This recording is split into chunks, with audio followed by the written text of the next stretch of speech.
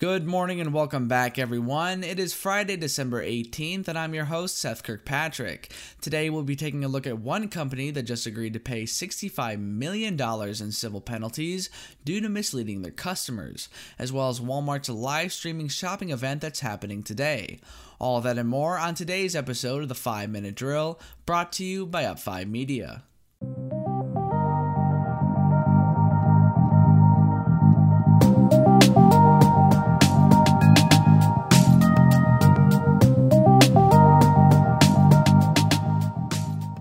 And to kick things off this morning, the popular stock trading and investment app Robinhood has agreed to pay the Securities and Exchange Commission $65 million in a civil penalty after they were charged for allegedly deceiving customers about how the app makes money. The agency said that between 2015 and 2018, Robinhood made misleading statements and omissions in customer communications about its largest source of revenue. The source in question is a process called payment for order flow, where the company received payments from trading firms in exchange for sending its customers' orders to those firms for execution. The statement went on to say that although Robinhood's best-selling point is its commission-free trading, that, quote, due in large part to its unusually high payment for order flow rates, Robinhood customers' orders were executed at prices that were inferior to other brokers' prices. These inferior trade prices apparently have cost their customers $34.1 million. Now, what's interesting is that although Robinhood agreed to pay the penalty, it neither admitted or denied these practices. But a lawyer did note that, quote, they do not reflect Robinhood today. And for our second story this morning, FedEx released their Q2 reports for fiscal 2021, performing better than analysts had expected. The company ended with shares valued at $4.83 apiece, compared with the originally expected $4.01. The company also had a revenue of $20.6 billion, compared with analyst expectations of just $19.4 billion. The company also saw package volume jump 29% to 12.3 million, and revenue per package jump 7% to $9.24 each.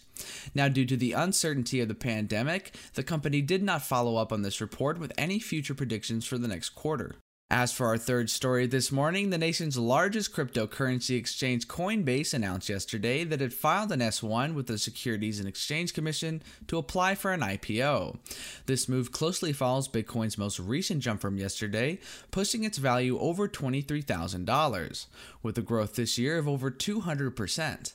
According to the CNBC, the company's S-1 form is expected to go into effect following the SEC's completion of this review process.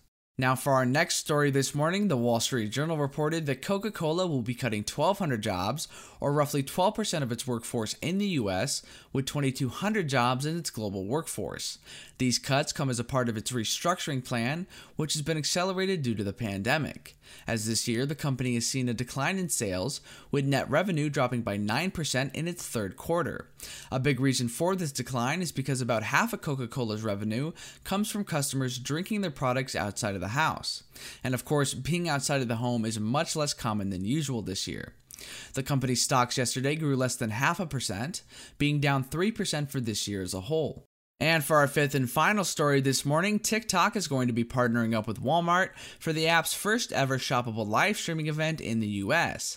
Walmart announced yesterday that today there will be a 1-hour live stream where users can purchase clothing featured by TikTok creators right there on the app. Even after the event, customers will be able to go to Walmart's TikTok page to purchase the featured items.